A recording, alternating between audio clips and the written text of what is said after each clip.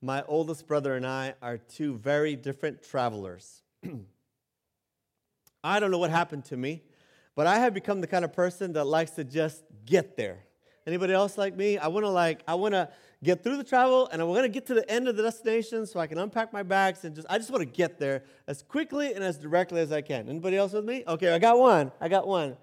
My brother, on the other hand, my oldest brother, Carlos, he likes to meander when he travels. Do you know anyone like that? He loves to stop and smell the roses and see the sights.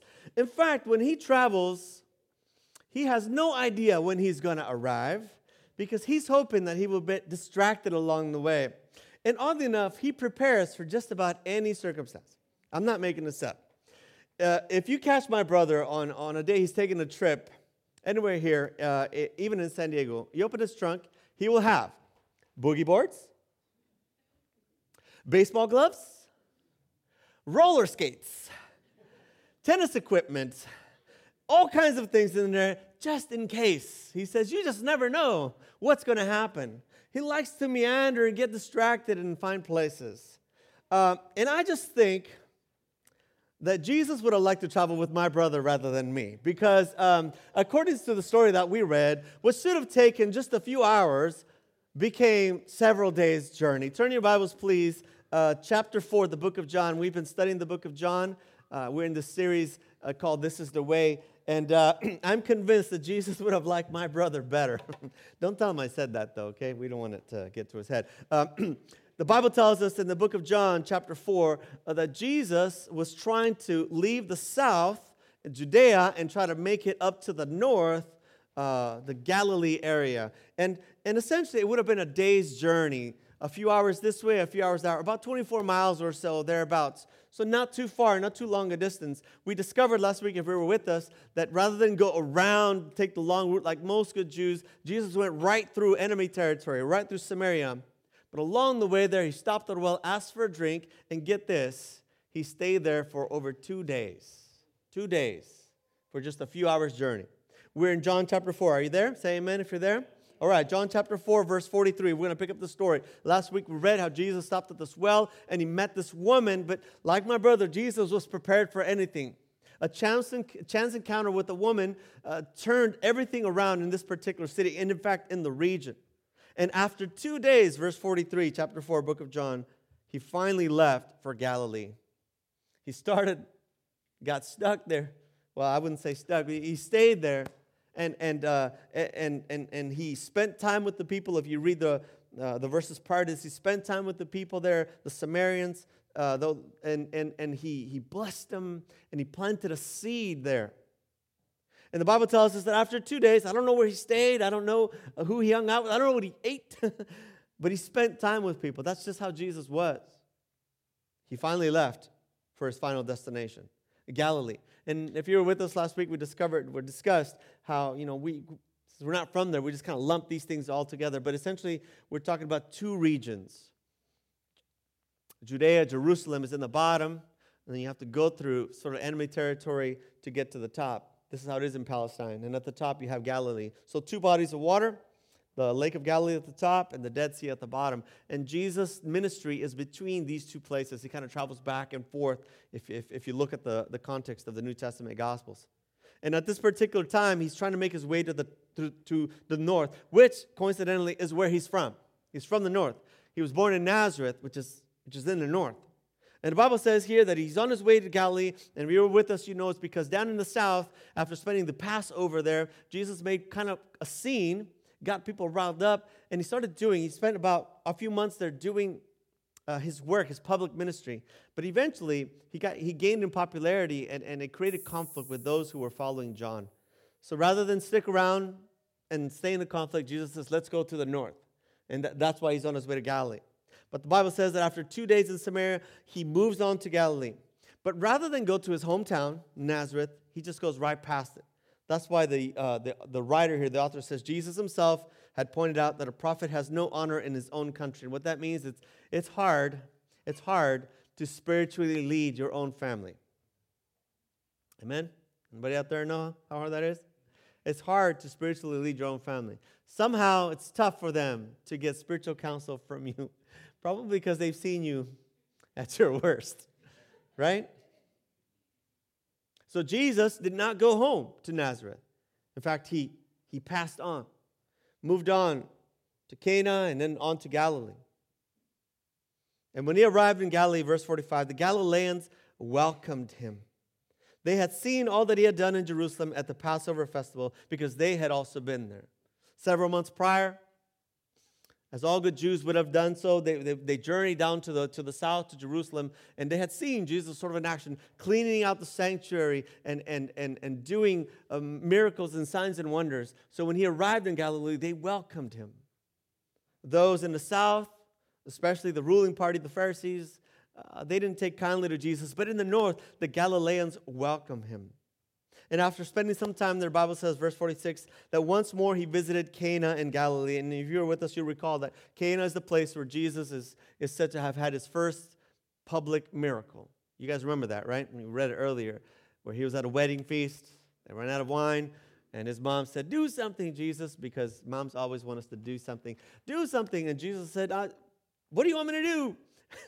But she said, do something. And you know what he did.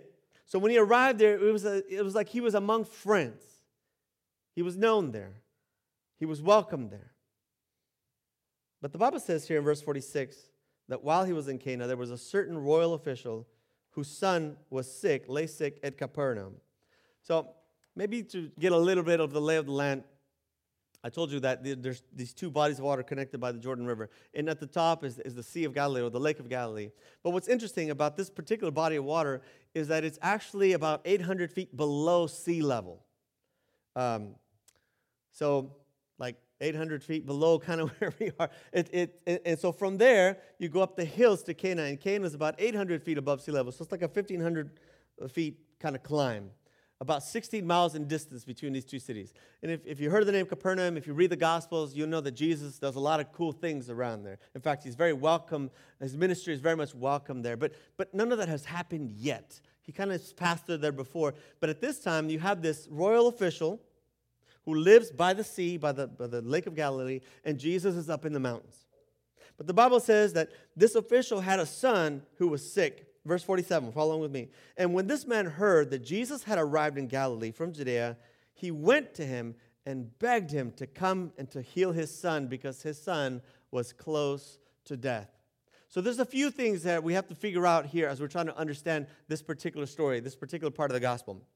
One, despite the fact that the Galileans were friendly to Jesus, no one who was a royal official would have been friendly with Jesus. And here's why. Jesus was upsetting the establishment. But if you were a royal official, your interest was in keeping the establishment. And who we have here is not a Roman official, but more than likely a Jewish official. See, what the Romans did, and this is how they conquered, is that whenever they conquered a people group, they would find some, what do we call them, Benedict Arnolds? I don't know, some traitors amongst the group. And they would get some people from the region, and they would put them in charge, but as puppets for their regime, if you will. So this kind of insulated them a little bit and sort of made them rule their own people. And the Jews were ruled by Herod. And so when we find this royal nobleman, he was essentially serving in the court of Herod. So he would have probably been a Jew, but not a well-liked one. You following me? I mean, who likes those that are, doing the dirty work of the oppressing regime? No one likes them. And so it's very possible that this person was not well liked in the area, and it's even harder to imagine that he would come to Jesus for help, because Jesus sort of was having this reputation of being a disruptor. But if you look there, you recognize that there's a reason he comes for help, because he's desperate. His son is sick. In fact, close to death. And the Bible says that he came from Capernaum, made the climb 16 miles up the hill, and went to Cana to find Jesus. And in your version, it might have a different expression, but in mine it says, and begged him to come and heal his son. At first glance, it looks like this is a concerned father, right? And you know, he makes this long journey, and he just needs some help for his son, and who could blame him? He's asking, he's desperate, it makes sense. But Jesus' answer to this request is what's troubling. So picture it. Jesus is amongst friends. He's enjoying the company of people that like him. And in barges in a royal official, should be there. He's out of place. He's made this long journey uphill, both ways, uphill. And when he finally gets there, and he begs Jesus, please help me, my son. And Jesus basically gives him what we call the gas face. He just says, no. Unless you people see signs and wonders, Jesus says, you will never believe. He puts the block up, the stiff arm, whatever you want to call it. Jesus almost seems like he's uncaring. It appears like he's not concerned that this man is desperate, that he's come all this way, that his son is dying. And Jesus says, unless you people see signs and wonders, you won't believe. So I've struggled with that. Why would Jesus turn away a father, a concerned father who just wants help for his son? Why would Jesus so ruthlessly shut the door on him? In fact, the official says, sir, please come down before my child dies. Jesus' first answer there is troubling, but it's also telling. It's also telling. What we've discovered as we've been reading the book of John is that Jesus is not an ordinary man. Yes, he is fully human, but he is also fully divine. It's what John said from the very beginning. In the beginning was the Word, and the Word was with God, and the Word was God. And the Word became flesh and lived among us. There's nothing that has occurred underneath the sun that the Word didn't have a say in, doesn't have knowledge of or power over. And what we discovered, because we've been reading these stories about Jesus' interactions, is that Jesus knows the heart of anyone he encounters long before they reveal their heart. That's why when Nicodemus came at night, Jesus knew what he wanted. That's why when the woman was at the well, Jesus knew what her life was like. He knew what they were really after even before they knew it. So it appears in this case that Jesus knows something that we cannot see at first. It appears that Jesus is being careless or harsh, but it's probably because he knows something. So I studied here. I tried to read it in different versions, looking up some commentaries, and I was struck by this. The Seventh-day Adventist commentary describes this particular event this way. I'm just going to put it on the board if I can. Hello.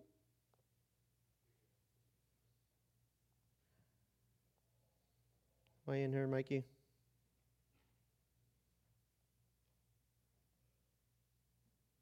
Let's try again. There we go.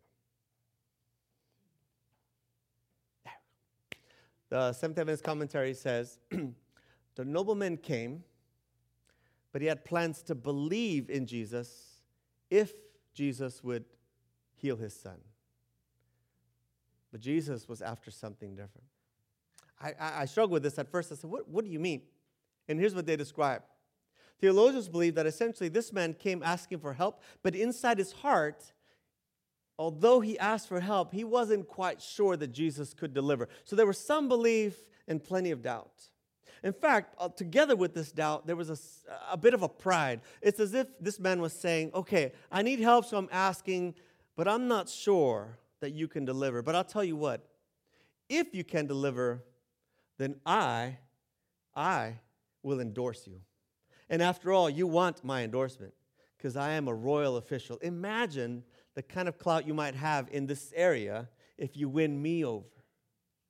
So when Jesus sees and hears this request, it's not just an unselfish father pleading for his son.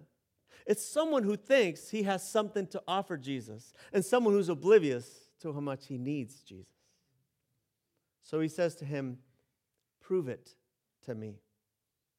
That's why Jesus says, unless you see signs and wonders, you're never going to believe.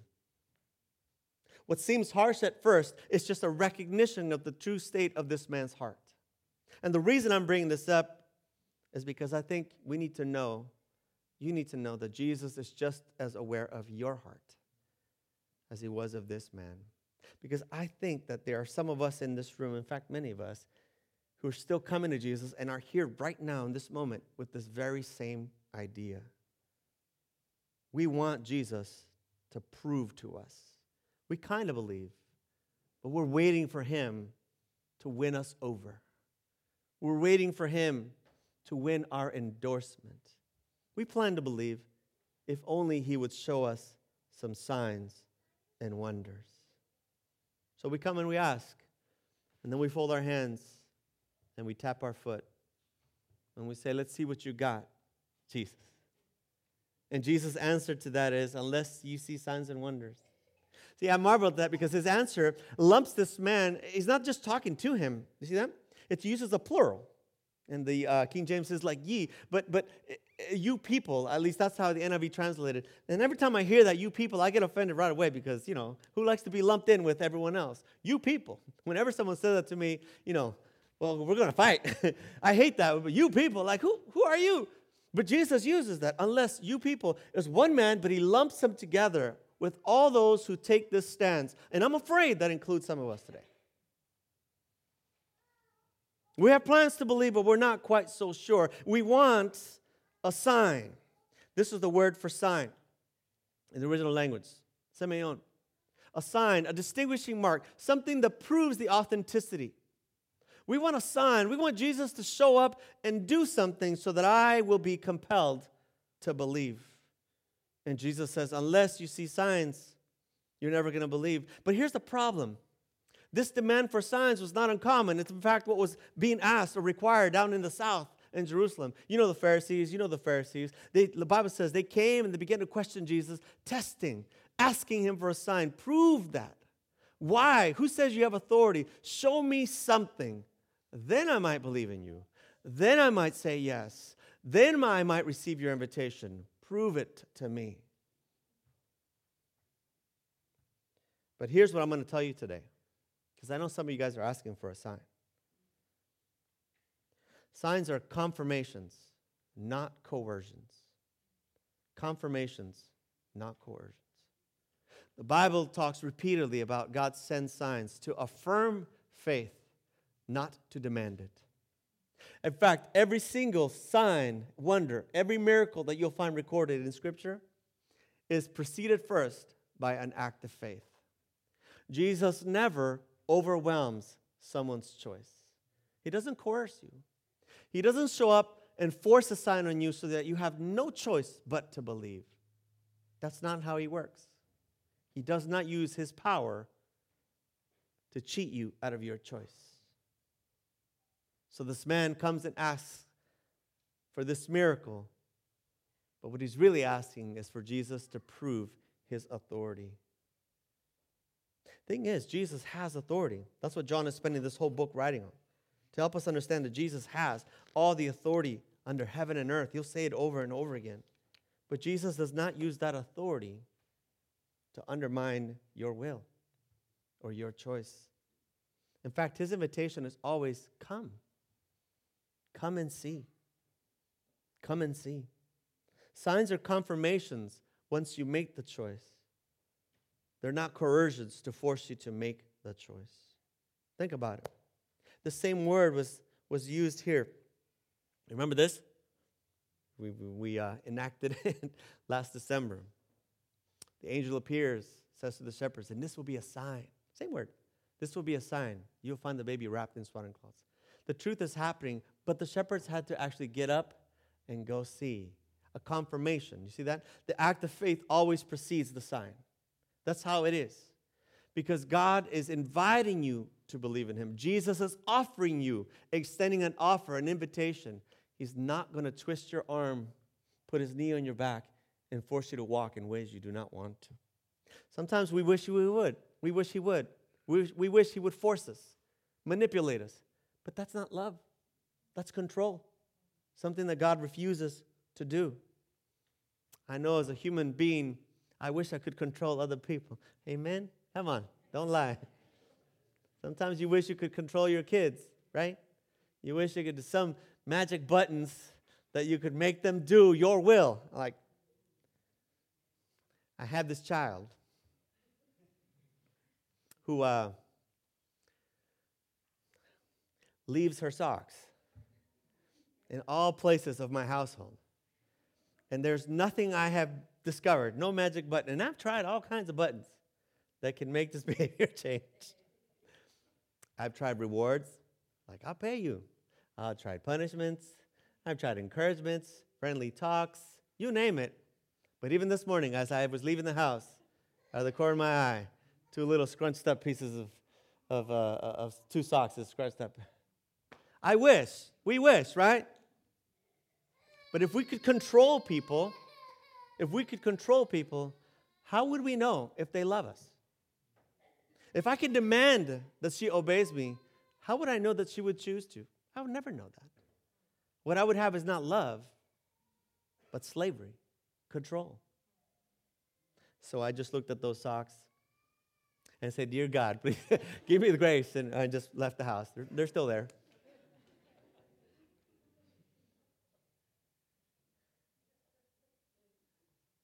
God offers us an invitation. And this is what Jesus is saying here.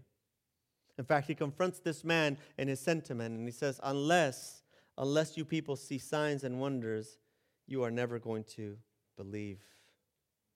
Believe. See, this is the word for believe. You'll say it again, pisteo.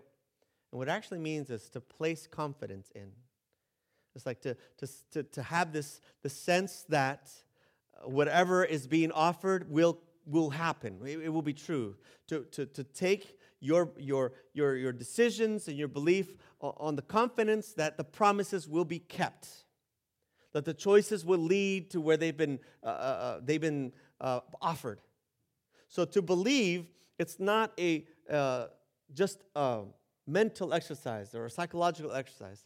It's essentially taking a confidence that you will do an act that leads to something. And Jesus says, this is what I want from you, for you to place your confidence in me. Place your confidence in me. So he confronts this man and he says, unless you see signs and wonders, you are never going to place your confidence in me. But there is no amount of signs and wonders that will force you to place your confidence in me. You have to choose to place your confidence in me. You have to trust that I am able. The Bible tells us here that the man insisted, "Sir, come down, please, before my child dies." The man persists. He says, "I really need this help." And so Jesus offers the choice again. Listen, verse 50, he says, "Go, and your son will live." Go, and your son will live. This is a fantastic moment here. Jesus hasn't done anything. In fact, he just turned him away. He just kind of put a cold shoulder, but the man persists. And so Jesus says, if you're serious, now it's time to make a choice. Go and your son will live. He didn't abracadabra. He didn't actually go, because the man was convinced Jesus had to show up at the house and, hold his son, do the thing before the miraculous event would take place. Jesus says, no. Do you trust me? Will you put your confidence in me? And the man was there up the hill, 16 miles, 1,500 feet, and he had to make a choice. Do I hang out here and wait until Jesus does what I think he should do, what I expect him to do, what I think his job is? Or do I place my confidence in him and take him at his word and turn around and go back home empty-handed? It's a moment, but it's the same invitation Jesus always makes. Do you trust me? Will you trust me? Go, and your son will live. But he will only live if you trust that I am capable. And this is why we know that the man's heart was changed. The Bible says that the man took Jesus at his word, and he left. Would you have left? Would you have left without any evidence? By the way, there was no phones, no way to confirm with what was happening back home. Would you have left without any evidence that Jesus had actually done anything for your son? Not only did the man leave Jesus' presence, get this, he doesn't even rush back home. I told you, 16 miles would have taken a few hours in the day. Uphill, but now it's downhill. He could be home before dinner. But if you read what happens, the man spends the night in Cana. He doesn't rush back home. You know why? Bible says it. Because he took Jesus at his word. He placed his confidence. And if you believe that Jesus can do it, then you don't need to rush back home anymore. You know what he did. Man placed his confidence in Jesus. He said, I'll take you at your word. You said it. I choose to believe it. I will take you at your word. Verse 51, while he was on his way, his servants met with him and with the news that his boy was living. And when he inquired as to the time when his son got better, they said to him, yesterday. 16 miles downhill does not take a day and a half. He hung out in Cana, spent the night. 24 hours later, he was on his way home. And they were on their way up. And it said, yesterday. And look what the Bible says. The fever left him. At what time? At 1 p.m. Verse 53. Then the father realized that this was the exact time that Jesus had made him the offer. Your son will live. So he and his whole house believed. See, that's the thing. The invitation is, will you place your confidence in Jesus? Time and obstacles are not for him. Everything for God is an opportunity. And this is our opportunity. The Bible says that without faith, it is impossible to please God, because anyone who comes to him must believe that he exists and that he rewards those who earnestly seek him. This is what it means to place confidence. It means I'm going to follow the path that he's outlined for me because I'm certain that he will reward my seeking of him. It means, listen, that you must come before you can actually see. We want it the other way around, though, right? We want to see before we take a step. We want signs and we want wonders. We want confirmations that God is who he says he is, and we want demonstrations of his power. And we're waiting for our endorsement until he proves that he deserves it or has earned it. In fact, lately, because if we were honest, he's done many things in the past, amen? He's got us out of many situations in the past. He has blessed us through many difficult seasons in the past. But lately, things have changed. I'm older now. I'm wiser, I'm more experienced. I'm not really sure if he's up to the task. But Jesus' invitation doesn't change. He says, come and see. And you must come before you can see. So I have this question for you. Do you trust that God is able? Because that's what it's going to require before there are any confirmations in your life. Signs and wonders don't come before belief. In fact, Jesus' power is activated by our faith. Jesus' power is activated by our faith. And in some ways, it is limited by our faith. Yes, God's cosmic will cannot be stopped.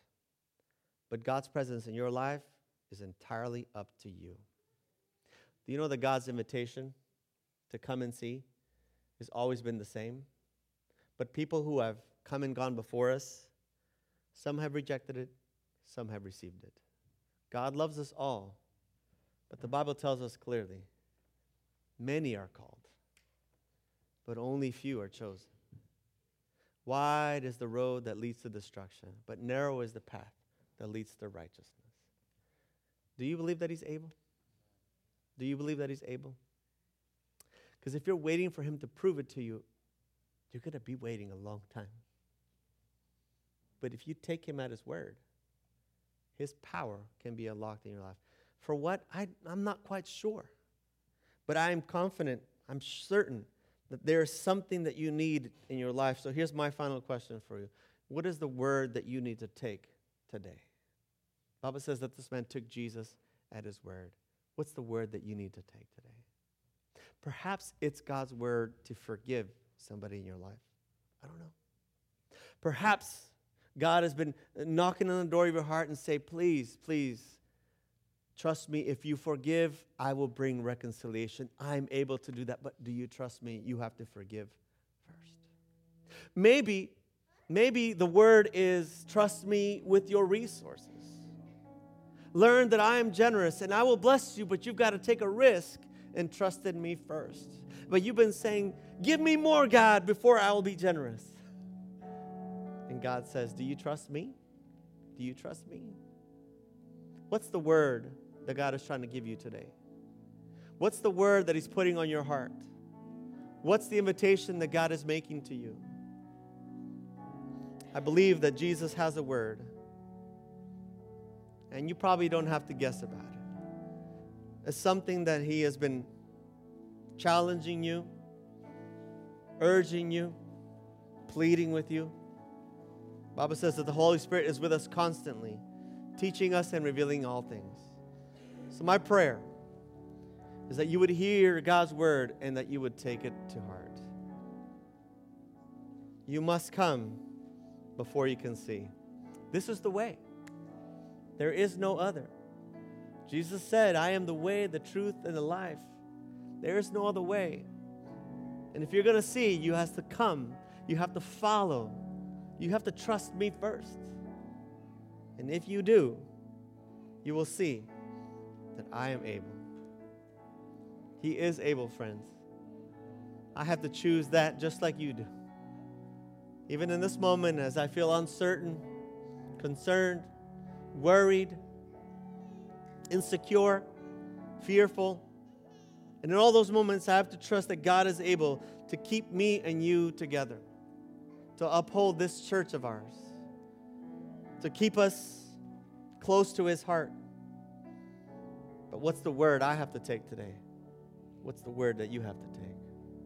My prayer is that the Holy Spirit would impress it upon your heart and that you will be restless until you trust Him. This is the way.